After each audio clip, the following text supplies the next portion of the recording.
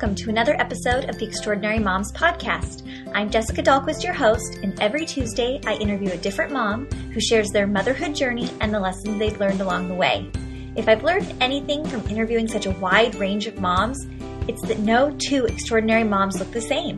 We all have a story to tell, and we are all mothering in our own way. So let's celebrate that and learn from one another. Thanks for listening, and if you like what you hear, please share the show with a friend. Good morning and welcome to episode 227 of the podcast. Today's kind of a book club episode, but we are talking about other books as well, because I'm speaking with Sarah Mackenzie of the Read Aloud family.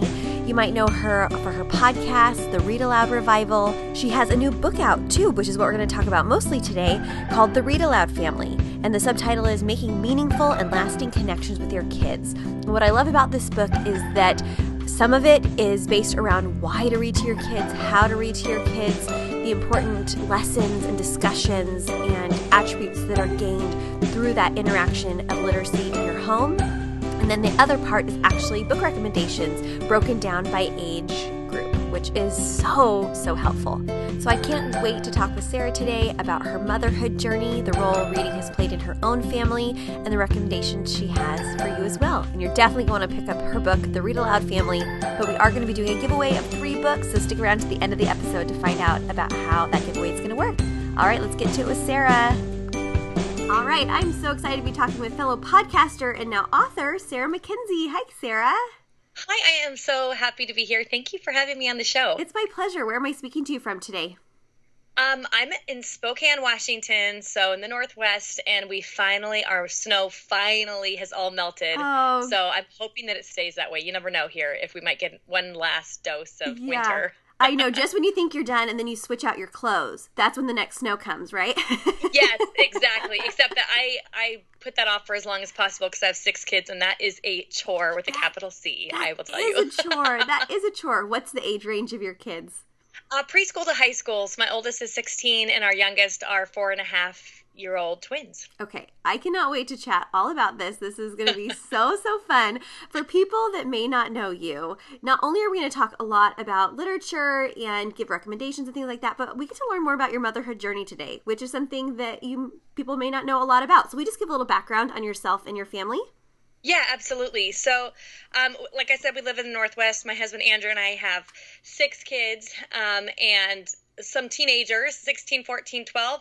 And we have this big gap, but we have a 6-year-old daughter and 4.5-year-old twin boys, and we homeschool them. And it's been so much fun to see how, I started reading aloud a lot with them, mostly because I had heard some inspiring talks about how effective it could be to read aloud with your kids to help them become really good communicators, good writers and speakers. And then as I was reading aloud with them and we started creating this sort of culture around books and shared stories, I realized that not only were they getting the academic benefits, they were also all these really neat, it's almost like an inside language or inside jokes, sort of. You know how when your whole family goes to see a movie and then somebody says a quote from the movie later and everyone laughs or something? Right. Those kinds of experiences were happening all the time. And I realized that the books that we were sharing together were forming some of our best memories and also some really strong bonds. So it's been really fun to see how books shape our family from our really little ones all the way up to our teenagers. And yeah. That's amazing. Oh, I just love that so much. Well, let's go back to very early motherhood for you, 16 years ago, when you just had your one little baby. Was motherhood what you thought it would be, or what were the best and the hardest parts for you? Oh, it was so much harder. I was one of those people that really thought I would just rock motherhood, and then I had my first and was like, what the heck? This is so much harder than I thought it was going to be. And I was really conflicted because I was one of those mothers who read all the different parenting books and wanted to do it just right, and I was kind of angsty to realize there were so many different opinions on, like, napping or, like, how you get your child to sleep or, like, how often you should feed them. And I didn't realize there was and so I felt like I couldn't do it right because everybody was giving me different conflicting advice, Yes. So I had a lot of angst about doing it just the right way. But we had a baby every 2 years for those first few years. So it was sort of baptism by fire. Yeah, exactly. And you didn't even have time to really think about it. Now you're looking back, reflecting like, whoa, what did I do? And how did I get through and everything? But at the time, you don't really have the time to think about it. You don't, and you don't have any perspective either. So it really feels like it's going to last forever. And then once you have some older kids, you realize, oh, they weren't kidding when that lady in the grocery store stops you and says, it goes by so fast, and you're thinking, really? I'm just Not trying today. to get through this endless afternoon. Yeah, exactly.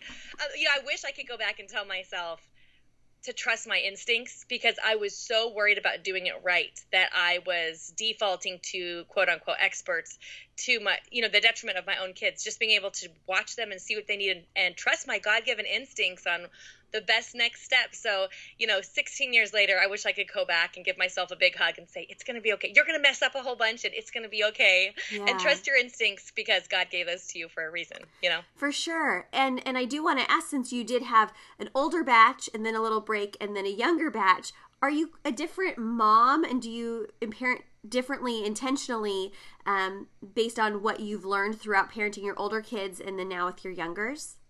I think the biggest difference is just that I'm more relaxed, and Okay. I'm less worried that every small, or, they don't feel like small decisions when you're in it, but all the day by day decisions, there's just so much grace for motherhood. I also realize now, this has made a big difference in the way I parent now, I think, that our kids don't remember every single, they don't remember everything, but there are some highlights. I was just listening to Dr. Meg Meeker's podcast. I'm not sure if you're familiar with that one. Yes. And she said on there, if you have fun with your kids for 10 minutes a week, then by the time your kids are grown, they will remember you as a fun mom. And so we put a lot of pressure on ourselves to always be on, to always, never be making mistakes, and to be doing this whole motherhood thing just right. And I think I have a lot more grace for myself to realize, I'm more relaxed, I guess, about it. And realizing that, here's the other thing, that teenagers, I was so scared of teenagers because everybody is always like, oh, teenagers. And I think teenagers are so much fun. So I really feel like parenting has just gotten more and more fun the older the kids have gotten, which has been really, it's really helpful when you're in those toddler tantrum days. Mm-hmm. And some people go, oh, you're in the best moments right now. And you're thinking, oh my goodness, you gotta be kidding me. It keeps getting better. And teenagers they're just a lot of fun. So yeah, what a neat thing. And I just love the joy you find in each season. Like, you have kids in all these seasons, but you see the uniqueness and the joy that can be found in all seasons, even though there's the hard stuff that comes with each one of them too. Exactly. Yeah, there is an interesting thing, too, to having kids that span the seasons, because we've got, preschoolers who get up at the crack of dawn and teenagers who keep us up really late with late night conversations. How do you do that? Yes. And young kids are really physically tiring to a mother, but teenagers are really, emotionally and mentally tiring. So it's a really different kind of dynamic, but you also see all the different kind of joys in the different age span. So it's kind of fun to be able to live those at the same time. It's a little bit crazy, I'll admit, but it's also fun. Yeah. That's so great. And I think it's great for the older kids to have some responsibility and some perspective over taking care of the younger siblings and everything, and developing that love and that care for somebody. Yeah, I was just telling somebody this last weekend that there's not quite another way to teach a child to lay down their life for another than to spend an afternoon with a 2-year-old. Yeah, for free. Yeah. Yeah, exactly. Sorry, you're just part of this family. This is not called babysitting. It's kind of like, it's so funny when moms leave, and I catch myself doing this too. I'm like, oh, my husband's going to babysit the kids while I go out. He's the father. Why am I saying babysit? Like, he's not the babysitter. I know, isn't that funny? He's a parent. I saw someone's Instagram post where she just had a new baby and her husband was holding her baby, and she said, sometimes I have to catch myself from thinking, oh, isn't that so sweet? He loves my baby as much as I do. Right. It's That's exactly baby. what it feels like. You yes. kind of forget. Yeah, totally. Yeah. Oh, yeah. I'm totally guilty of that. So funny. And so when did this reading thing start to take off more from just what you're doing in your own home to what you wanted to share more publicly? How did that community start for you? And what was the first form? Was it a blog? How did it all start? Yeah, it started actually as a series of blog posts where I was just writing out some of the benefits that reading aloud with my kids had on my family that I didn't expect. The things like the really strong sibling bonds. I had come across some really interesting and compelling research about how reading fiction helps our kids become more empathetic and compassionate people as they grow, which makes so much sense, right? Because when we read a story, we're slipping into the shoes of someone else and walking a mile in their shoes. And when we give our kids that practice of slipping into the shoes of someone else time and time again through all these stories, they become adults who look around them and see the people on the street or the person in the car next to them or standing behind them in the checkout line as somebody who has their own story with their own fears and desires and, God-given gifts. And so I came across all this research and started just writing a little bit about it on my blog. I had a small blog that I was, it was mostly where I was documenting pictures of my kids for my parents and things. But we did have a series of blog posts about reading aloud. At one point, I thought, I would love to make this a podcast because I love listening to podcasts, and I'm sort of a little on the impulsive side. So I thought to myself, if I could do a few episodes of a podcast about reading aloud, that would be really fun. And if I could talk to anybody, I would interview Andrew Pudewa from the Institute for Excellence in Writing, because his talk called Nurturing Confident Communicators was one of the primary sparks that really turned me on to reading aloud more with my kids and discovering this whole idea of shared stories within families. And I didn't think I'd be able to get him, though, because in the homeschooling world, Andrew Pudewa is kind of like Andrew Pudewa, right? Like, everybody knows who he is. And I didn't even have a podcast. But I sent an email saying, hey, was there any chance you'd want to talk to me on a podcast about reading aloud? And his marketing director emailed me right back within a couple hours and said, yeah, he'd love to. And I thought, I think I just got myself into a big project, because now I got to figure out how to start a podcast. And I really thought it would just be a couple of episodes long. But what happened is it just sort of took on a life of its own. And so now we've got almost 100 episodes and 3.5 million downloads and all this. And I think the reason why is because when families, it's the same reason that reading aloud became such a thing I couldn't keep to myself anymore. When families realized that in 10 minutes for absolutely free, you can get all of these benefits of growing empathy and compassion with your kids, and the academic boost that reading aloud gives them, and these shared sibling experiences, and just all these myriad benefits, and it's free, and it's 10 minutes. It's sort of just, it makes us feel like we're bubbling over with enthusiasm. So it's sort of like, we called the podcast Read Aloud Revival, and that ended up being exactly what it turned out to be, is sort of a revival where we all realized, oh my goodness, this is amazing what this free, very simple activity can do for our families. So I don't know if you're familiar with Jim Trelease's book, The Read Aloud Handbook. No, I'm not. Okay, so in that book, he says that if we could have a pill that gave kids all the benefits that reading aloud gives them, that parents would stand in these really long lines and pay all this exorbitant amounts of money to buy the pill, because there's so many academic and social and emotional and familial benefits from reading aloud. So we would pay so much money to give this pill to our kids, but we don't even have to do that. You just grab a book off the shelf and read. It's just kind of amazing. So I think once we realize the tremendous impact that simple act of reading aloud, it's like so many of us, so many families just think we can't keep this to ourselves anymore. Yes. Oh my gosh. I'm like bouncing in my seat over here. Like I want to get my kids home from school because I want to read to them. Yeah. And I think that sometimes reading can be the first thing to go, because it seems like, we just don't have time. We're rushing around. We don't know what to read. So-and-so's, moving around. So we just stop. Right? And so it's kind of an easy thing to discard as well. So as simple as it can be to implement, it's also easy to not do. And that's a danger. So much. Yeah, because when you're in the middle of a really busy, stressful day, the last thing you think you have time to do is stop everything, right. and sit Stop down and moving. read. And the other thing is you don't necessarily see the benefits of it right away. So you can sit down and read to your kids for 10 or 15 minutes, and you're just not even sure that made a difference. And so that's what I'm hoping the Read Aloud family will do, is help people understand it's like a drop in the bucket. And if you can even just read aloud every other day for about 10 minutes or like a half an hour a week, that will add up over the course of a year to 30. A half an hour a week actually will add up to 30 hours over the course of a year of reading aloud.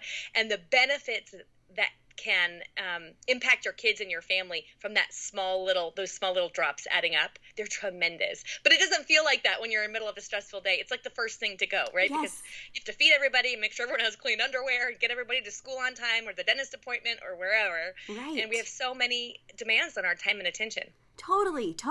And I think what's so great is that reading with your children, it's an activity that I am happy to do. I'm seated. It takes very little energy for me. Like, Yes. Bring me a book. Bring a book to my couch, or let's cozy up in my bed.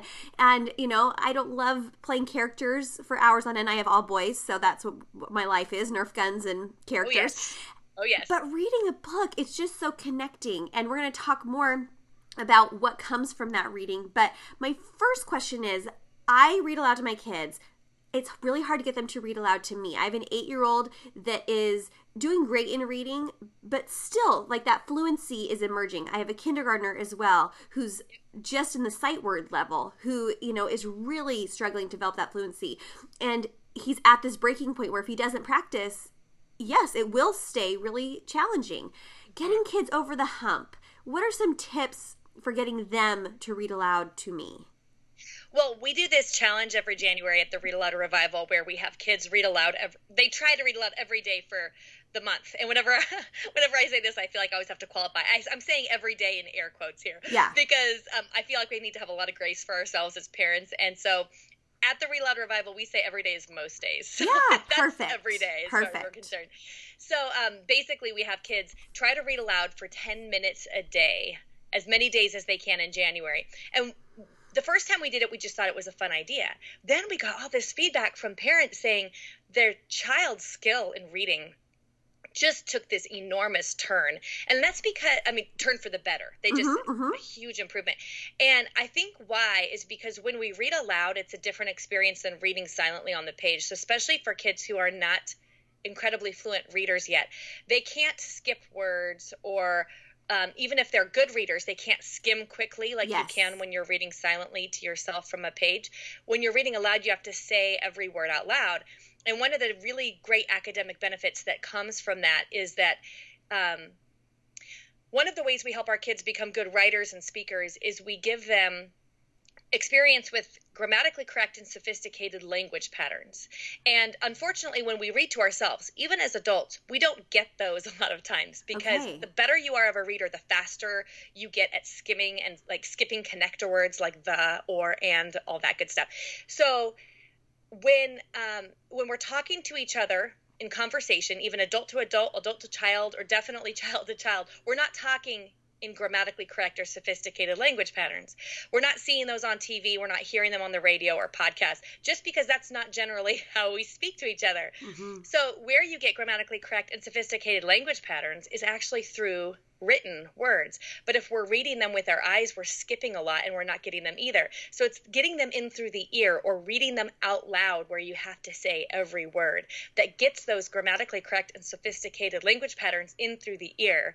And then our children are able to recognize and sort of intuit what that good grammar and good language sounds like and feels like. So when they write and they speak, they begin to use more grammatically correct and sophisticated language patterns. So if we can get our kids to read aloud, maybe even in a very short chunk, 5 minutes, 10 minutes, every other day, or 2 or 3 times a week, we'll see an improvement in their own use of grammatically correct and sophisticated language patterns and better vocabulary because of that.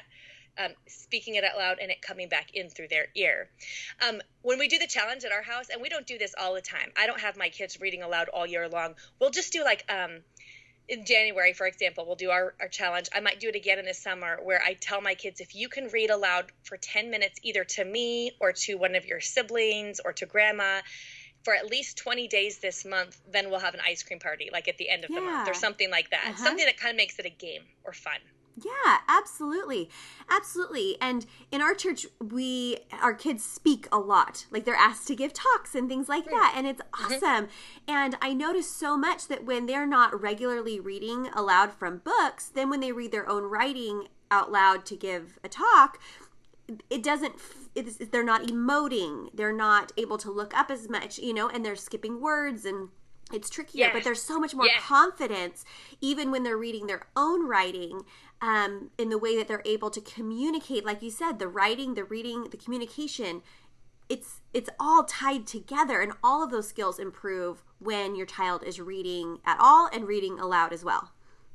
And it's helpful, too, to realize that reading aloud is a separate skill from reading. It's different than the decoding. So when our kids are reading out loud to us and they're not emoting properly, or it doesn't sound like it's they're not putting the right emphasis on the right words. That's okay. It's like a skill that takes time. I mean, I think even as adults, if we're not used to reading aloud, we'll feel like it's a little clunky when we read aloud. That's because it's a different kind of skill, and it gets better over time. Well, so having a lot of grace for our kids, too, to realize we're all in process, right? Yes, and reading the scriptures, you always feel like you're reading for the very first time, more archaic language and things like that. There's not that same kind of fluency there, but practice does make it easier, but realizing it's never going to be perfect, and that's fine. That's not the point of reading aloud, is perfection.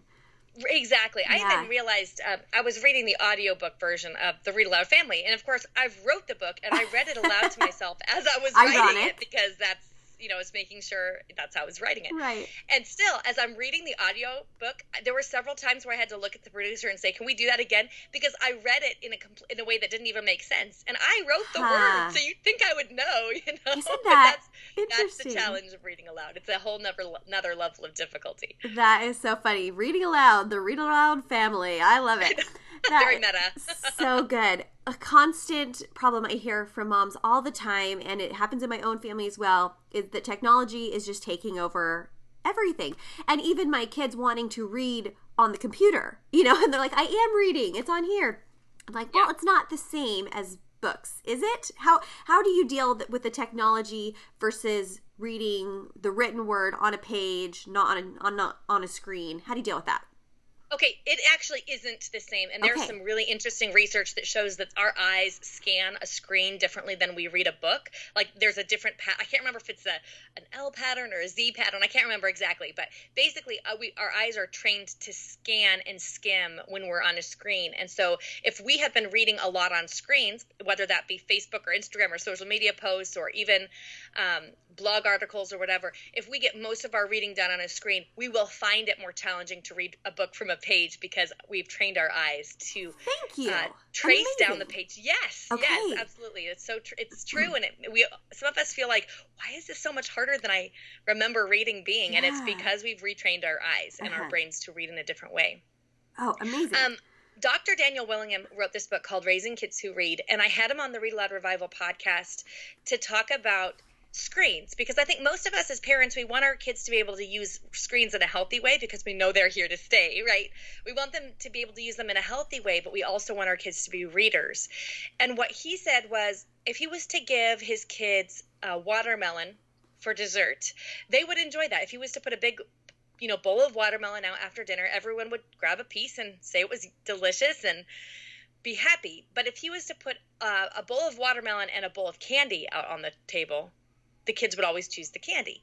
And he said reading is much like this, where the books are watermelon and their kids will delight in them, but if there's a screen option, it's easier. It requires less of you than reading a book does.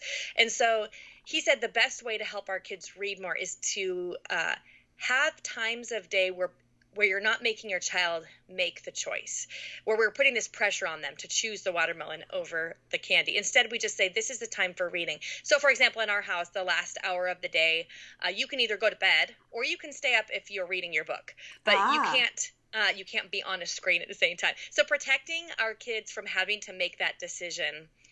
I know as an adult, I will bring my phone to bed thinking, I'm just going to set the alarm, And then I'll set my alarm, put it on my nightstand, and I'll start reading, and I'll get like 3 paragraphs down, and I'll think, oh yeah, I was going to check on that one thing. Right. And so I'll pick up my phone, and then half an hour later, I'm on Instagram. I don't even remember how I got there. Right. So I think if this is me as an adult who wants to be a reader, who self-identifies as a reader, who makes like reading goals and stuff, how much more pressure do our kids and teenagers have to just, that whole fear of missing out, what's happening online.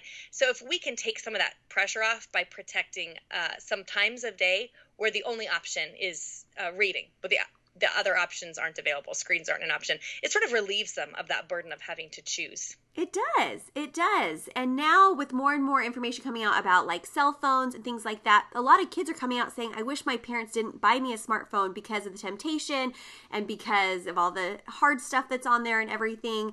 Like, I wish that wasn't even an option. But they feel compelled to participate. Yeah. The other thing that I think I've tried to consider with my own kids, because what I just said was have a few times a day that are protected from screens. We could even flip that to get better benefits. So you could say, we are not on screens except for, and then choose a couple of times a day when screens are allowed. Because otherwise what we're doing is we're defaulting to always being able to pick up our phone or always being able to, whatever, video games. So if we default to saying, our screen time in our house is from 3 to 5 or from 7 to 9 or whatever works for your own family. But if it's not that time of day, then we're not on our screens. That can also be really freeing.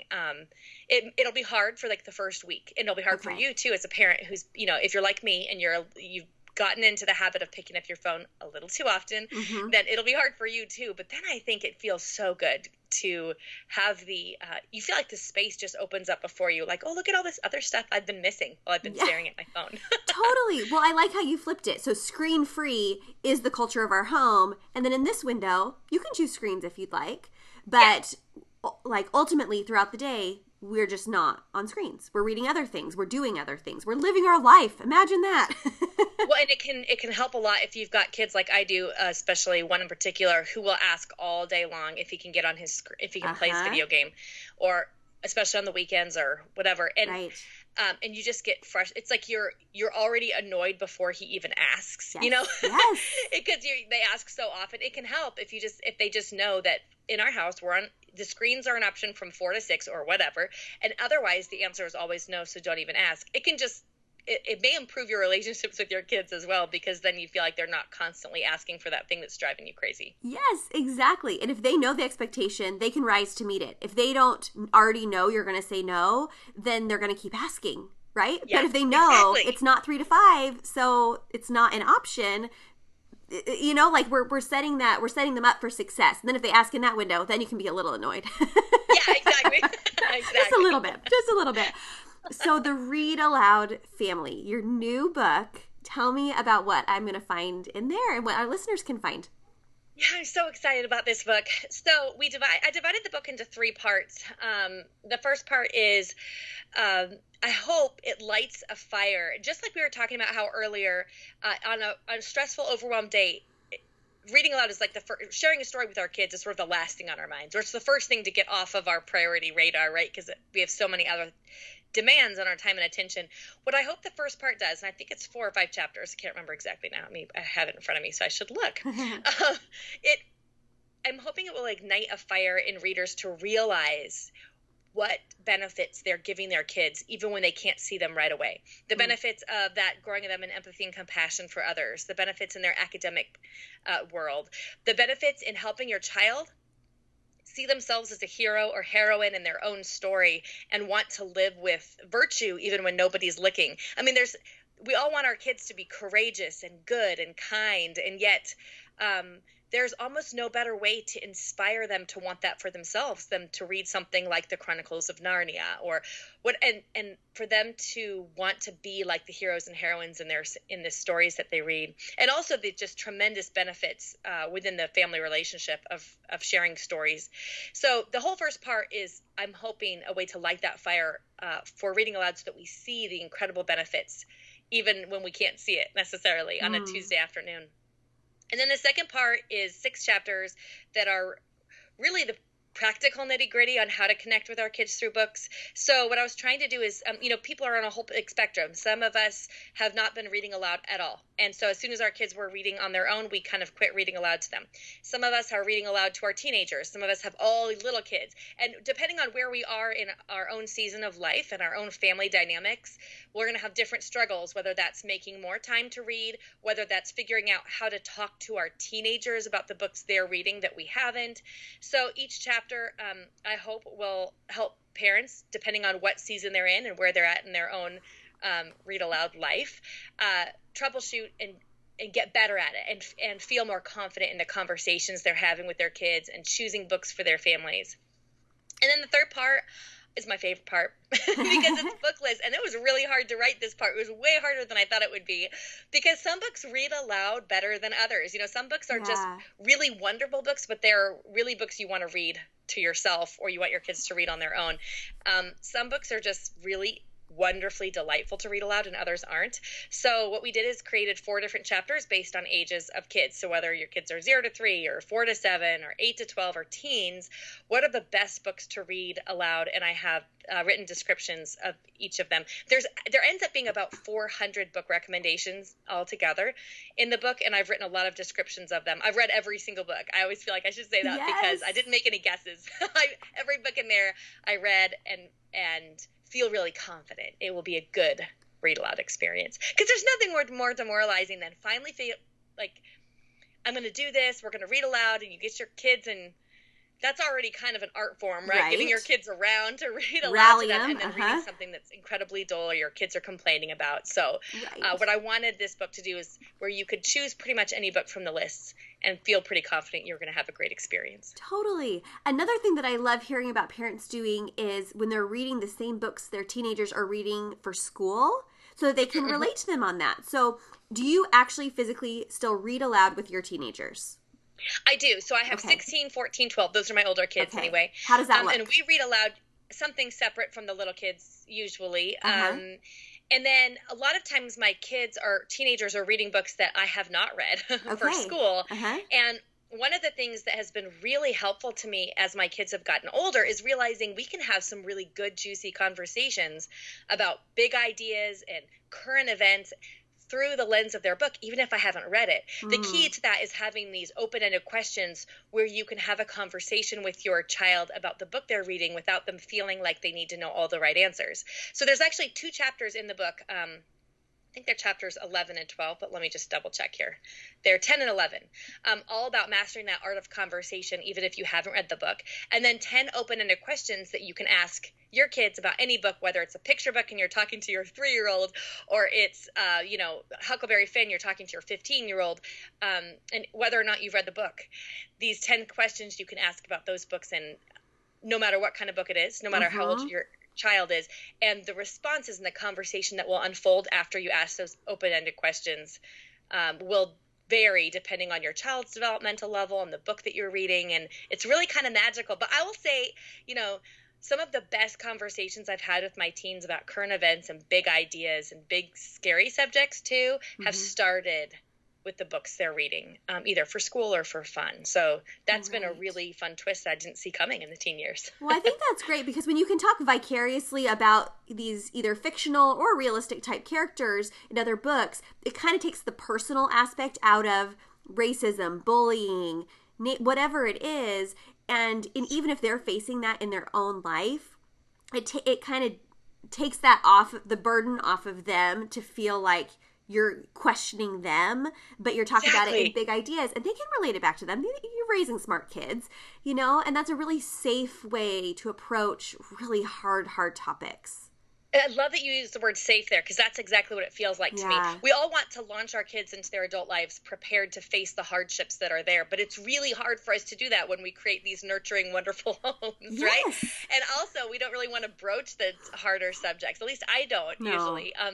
But what books can do is they can be this gateway, this really safe way to tackle really hard, gritty topics in the world through fictional characters and scenarios. And then our kids have practice at thinking through these hard ideas when they see them on the news, when they go to college and they encounter things like that they're not encountering in their safe home life as children. So I think they can be a really good safe gateway to harder conversations, to bringing up the things that we know we need to talk to our teenagers about. Oh, absolutely. Oh, bingo. Is there like a reading memory that really stands out for you with your kids that you used the word magical before, that reading can just be magical with your kids? Is there a certain memory or a handful of memories that stands out for you with your own family in reading? Well, one, this is kind of a lighthearted one, but I think this one's in the book too. We were reading the Wingfeather Saga by Andrew Peterson, which is oftentimes a series I recommend for parents who say, my kids read Harry Potter and now they don't know what to read next. And they're fantasy tales. They're written by this Christian author who's just amazing, and the books are so wonderfully written. And in the books, in the very first book, there's this grandfather who's tending the garden, and there are these thwaps, excuse me, I couldn't say the word because it's a made-up word. It's a hard word. Thwaps, yeah. Yes. And they're these pesky little pests that eat the garden and pop up all over the yard, kind of like a mole, but they're fantastical. Okay, so we've been reading this book aloud, and we had just gone on this trip home across the state to visit family. So we come home and we're all tired and grumpy, and you know how it is, like suitcases all over the house and laundry coming out our ears, and I'm stressed. And my teenage girls come downstairs, and they are super frustrated because their brother keeps hiding in their room, which of course is not going to fly. So they come down, and my oldest says, Mom, you've got to tell Drew he cannot hide in our room. And he runs down, and my girls are just, at each other's throats and at his throat. And I see the Wingfeather Saga, the first book in the Wingfeather Saga, sitting on the counter, and it just, something lights up in my mind. And I just turned to Drew when he came in, and I said, Drew, don't be a thwap. And everybody started laughing. And it was one of those moments where, I think we were all about ready to kill each other, right? We all just started laughing, and he knew exactly what I meant. Don't be a pest, stay out of places you don't belong. But it kind of lightened the mood. And it was one of those moments where the book we had shared let us have a funny, lighthearted moment instead of stringing each other up. Those are the kind of magical experiences that I think crop up when we least expect them, that are really fun when we've shared stories together. Oh, amazing. I love that. And only your family would have understood that at that moment, and it just released that tension. That is a magical moment for sure. How much time do you spend reading every day? Oh, I love this question, because I think people always assume that I read so much with my kids, and I really don't, because we all have a million things that we're doing, right? Yeah. Working and grocery shopping and laundry and school and everything. So with my older kids, we don't even read aloud every day. I try to get to it about 3 to 4 times a week. And we'll read aloud generally a chapter of whatever we're reading, or about 15 minutes. If we can make it happen. Usually they want me to keep reading, so we'll read for maybe a half an hour. But sometimes we can't make that happen with the younger kids kind of flying off the handle, or maybe it's late at night and I'm falling asleep or whatever. Sure. My younger kids, who are 6 and 4, the twins are 4, I will read to them definitely about 15-20 minutes before bed every night. And then usually I'll try to read aloud to them again earlier in the day, about 15 minutes. But I would say, on a normal average day, I'm reading aloud for all 6 of my kids put together, less than an hour a day for sure. Half an hour maybe. That will surprise people. That will really surprise people, but motivate people. With 6 kids, you are doing this, you're accomplishing those goals, they're getting the added benefits and everything, and at less than an hour a day. Amazing. Yeah, I think, here's a couple keys, I think. First of all is to realize you don't have to do it as much as you think you do. Yeah. So if you were to read aloud 10 minutes every other day, like I said, that's about 35 minutes over the course of a week. That's 30 hours over the course of a year. And you could read, the entire Chronicles of Narnia, or everything written by Beverly Cleary, plus everything written by Roald Dahl, or hundreds of picture books. You can read aloud a lot in that amount of time. So it's just realizing you don't actually have to sit down for 30 minutes. Yeah. The second thing is to keep that in mind, that if you're waiting for like a half an hour chunk, you're just not going to find it. So it's really helpful to throw a couple books in the car. So if you happen to show up to soccer practice 10 minutes early or something, you can read a few pages, or not getting hung up on having to read a whole chapter at a time. Like, that's why God let us make bookmarks. Yeah. Like, you can use a bookmark and you can come back to it later. Right. And then also, if you can peg it to something in your day that you're already doing every day. So if your kids always show up to breakfast, that might be a good time to turn on an audiobook for 15 minutes, and you'll be surprised at how many books you can get through by turning on 15 minutes of an audiobook at breakfast before school. Okay. Or if at dinner time, if you just have everybody stay at the table for an extra 10 minutes, so you or your husband or whoever can read aloud for a few minutes, it can add up, and it's helpful to peg it to something that you're already doing every day, because it will feel more like a ritual. It will be a lot easier to slide into the habit, because you won't have to come up with like the gumption and energy to think, okay, now we're going to read aloud. So everybody stop what you're doing and come, And it will feel a little tedious once you get started if this is a new habit for you, right? So it's gathering the supplies, it's getting the audiobook, it's getting the speakers that you're going to play. Are you playing it out of your phone? Do you need to get an Audible subscription? Whatever it is, are you going to the library? But once you have those materials and resources, some of which you already have in your home, but you need to just kind of collect them all, then implementing it and coming up with a plan and realizing the effort that you lay in the very beginning will certainly pay off and become so much easier later on. Exactly. That is so true. Yeah. Yes. So good. And so if people also, there's this great book, which I'll link to in the show notes, but you also host the Read It Aloud Revival podcast, which we mentioned as well. What will people hear if they tune into the podcast? So on the podcast, I interview leaders and experts in the literacy movement and a lot of authors and parents. What we're doing is we're trying to help parents make meaningful connections with their kids through books. So how do we make these really warm memories with our kids? I mean, so in the book, you'll see that there are these academic benefits like I've talked about. But I think really what our heart's longing is as parents is to connect with our kids and make these really wonderful, warm relationships with our kids, right? We wouldn't, any of us, trade our warm relationships with our kids for better grades or something. Yeah. So we all really, really want to have these warm, wonderful relationships with our kids. And so what we try to do on the podcast is help parents realize how simple it is to read with their kids and to make those connections with them through books. We do a lot of authors and illustrators of books that are coming out now, because I think that's a little trickier for parents to navigate, is the world of contemporary children's fiction rather than classics. We do talk about some classics, and we have episodes on, we're just about ready to launch a series of episodes on sort of nitty-gritty practical tips for reading aloud with different age groups. So we'll have an episode on reading aloud with kids under 3, and then reading aloud with elementary age kids, reading aloud with teenagers, and that's I think that starts next week, actually, that series of podcast episodes. So good. I hope everyone will check that out. I love finding out about new podcasts because it's the easiest thing to recommend to people. It doesn't cost them anything. It doesn't require, you can't, there's not a certain number of podcasts you have to or can listen to. It's like the more the merrier. It's amazing. I know, and it's so much nicer to tackle the laundry pile or clean with the bathroom the when you can podcast listen in to your a ear. podcast, right? Yes, absolutely. You are a lifelong reader. Reading is your jam, and now people are reading your book. What is that like for you, Sarah? It's so funny that you have a book because we're just releasing the Read Aloud Family. I was just at a conference last weekend where we had some early copies that we were able to, to sell. And it did not occur to me until I was on the plane home and I saw some people commenting about the book. They'd started reading it on Instagram, and I thought, oh my goodness, people are reading it. It's in their hand. I have one in my hands right now, and it's beautiful. Yes. It's to me, it feels like such a privilege because even as a reader and someone who reads a lot, I know that I have to sacrifice something else I'm doing with my time and attention every time I read a book.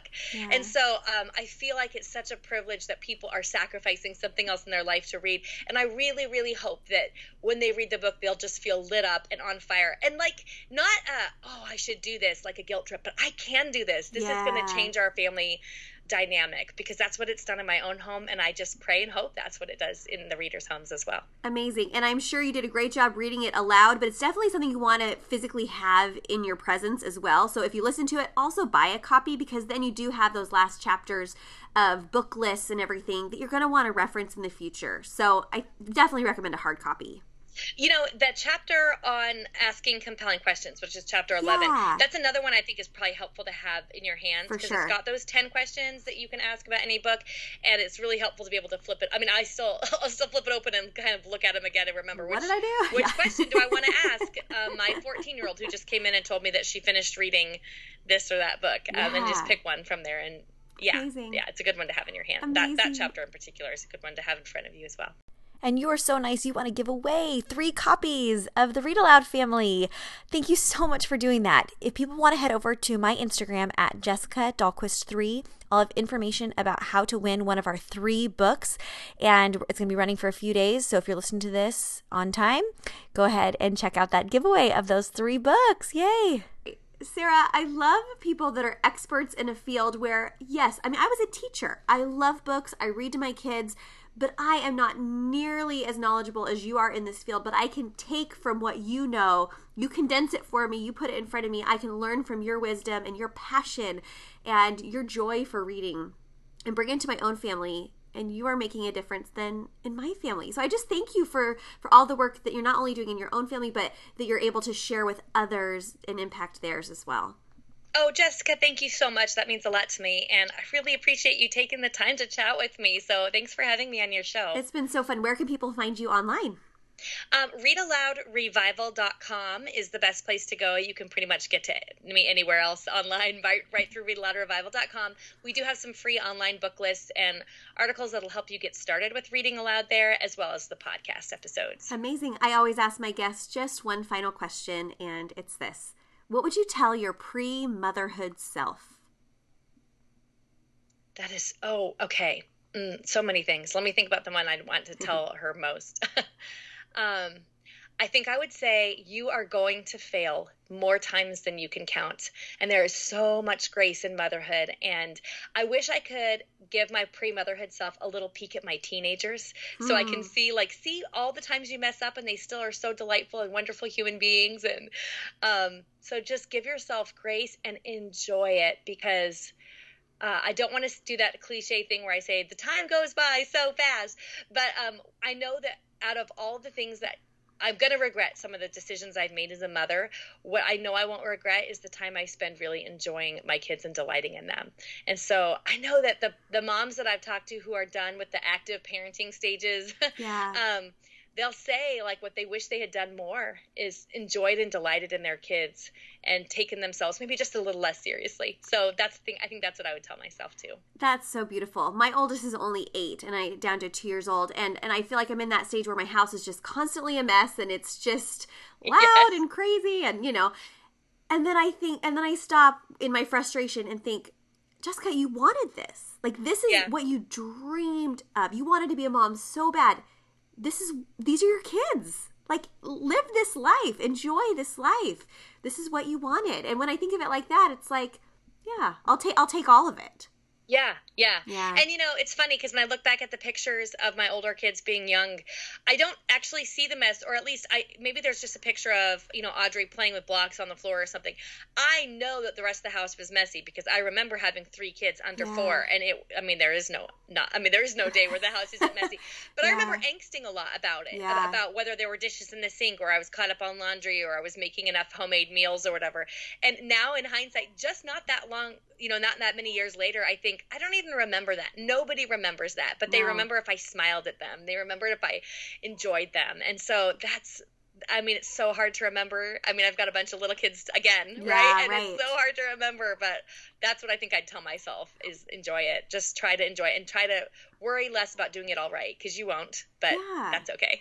And for most of us, there's plenty of years left where our house will be neat and tidy, and when we clean up, things will stay where we left them. There'll be plenty of years for that. I say that, but it's so funny because I keep saying that, like, someday our house will be tidy, but my master bedroom might be the messiest room in my entire house, so I wonder if I'm telling myself the truth or not. Maybe I'm the messy one around here. Maybe we just need to hold up a mirror sometimes. I feel the same way. Sarah, you're delightful. It's been such a pleasure getting to know you. Thank you for writing this book, The Read Aloud Family. You can buy it anywhere books are sold once this airs in April. And definitely check out your podcast, Read Aloud Revival, as well.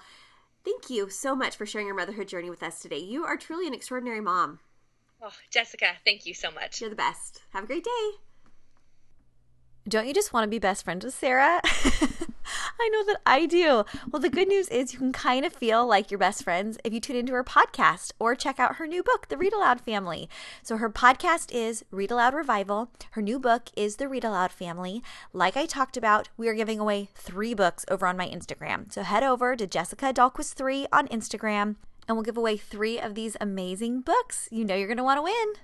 And the giveaway is going to run through April 25th, next Wednesday. So make sure that you get registered for that. And I hope that you win one of these 3 awesome, awesome books.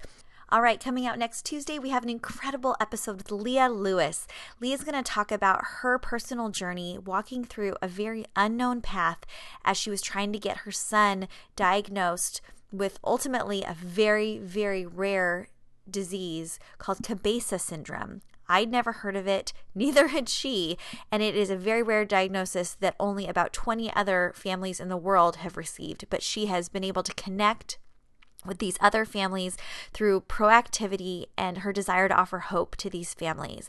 So if you're walking through any degree of uncertainty in any aspect of your life, I know this episode will offer you so much hope as she shares her own personal motherhood journey. Thank you so much for tuning into the podcast today. You guys are the best. Do you know that we reached 1 million downloads? 1 million downloads! I can't even believe it, but it's all thanks to you and your willingness to tune in every week, to share the show, to go back into the archives, to listen, and to be encouraged by these incredible women. Thank you so much for showing up on this platform. It's like the Little Engine That Could podcast, and we are still doing it 2 years later and 1 million downloads later. Thank you so much for your love and support. It means so, so much to me. Have a great day, everybody, and we'll see you next week for another episode with another extraordinary mom. Bye.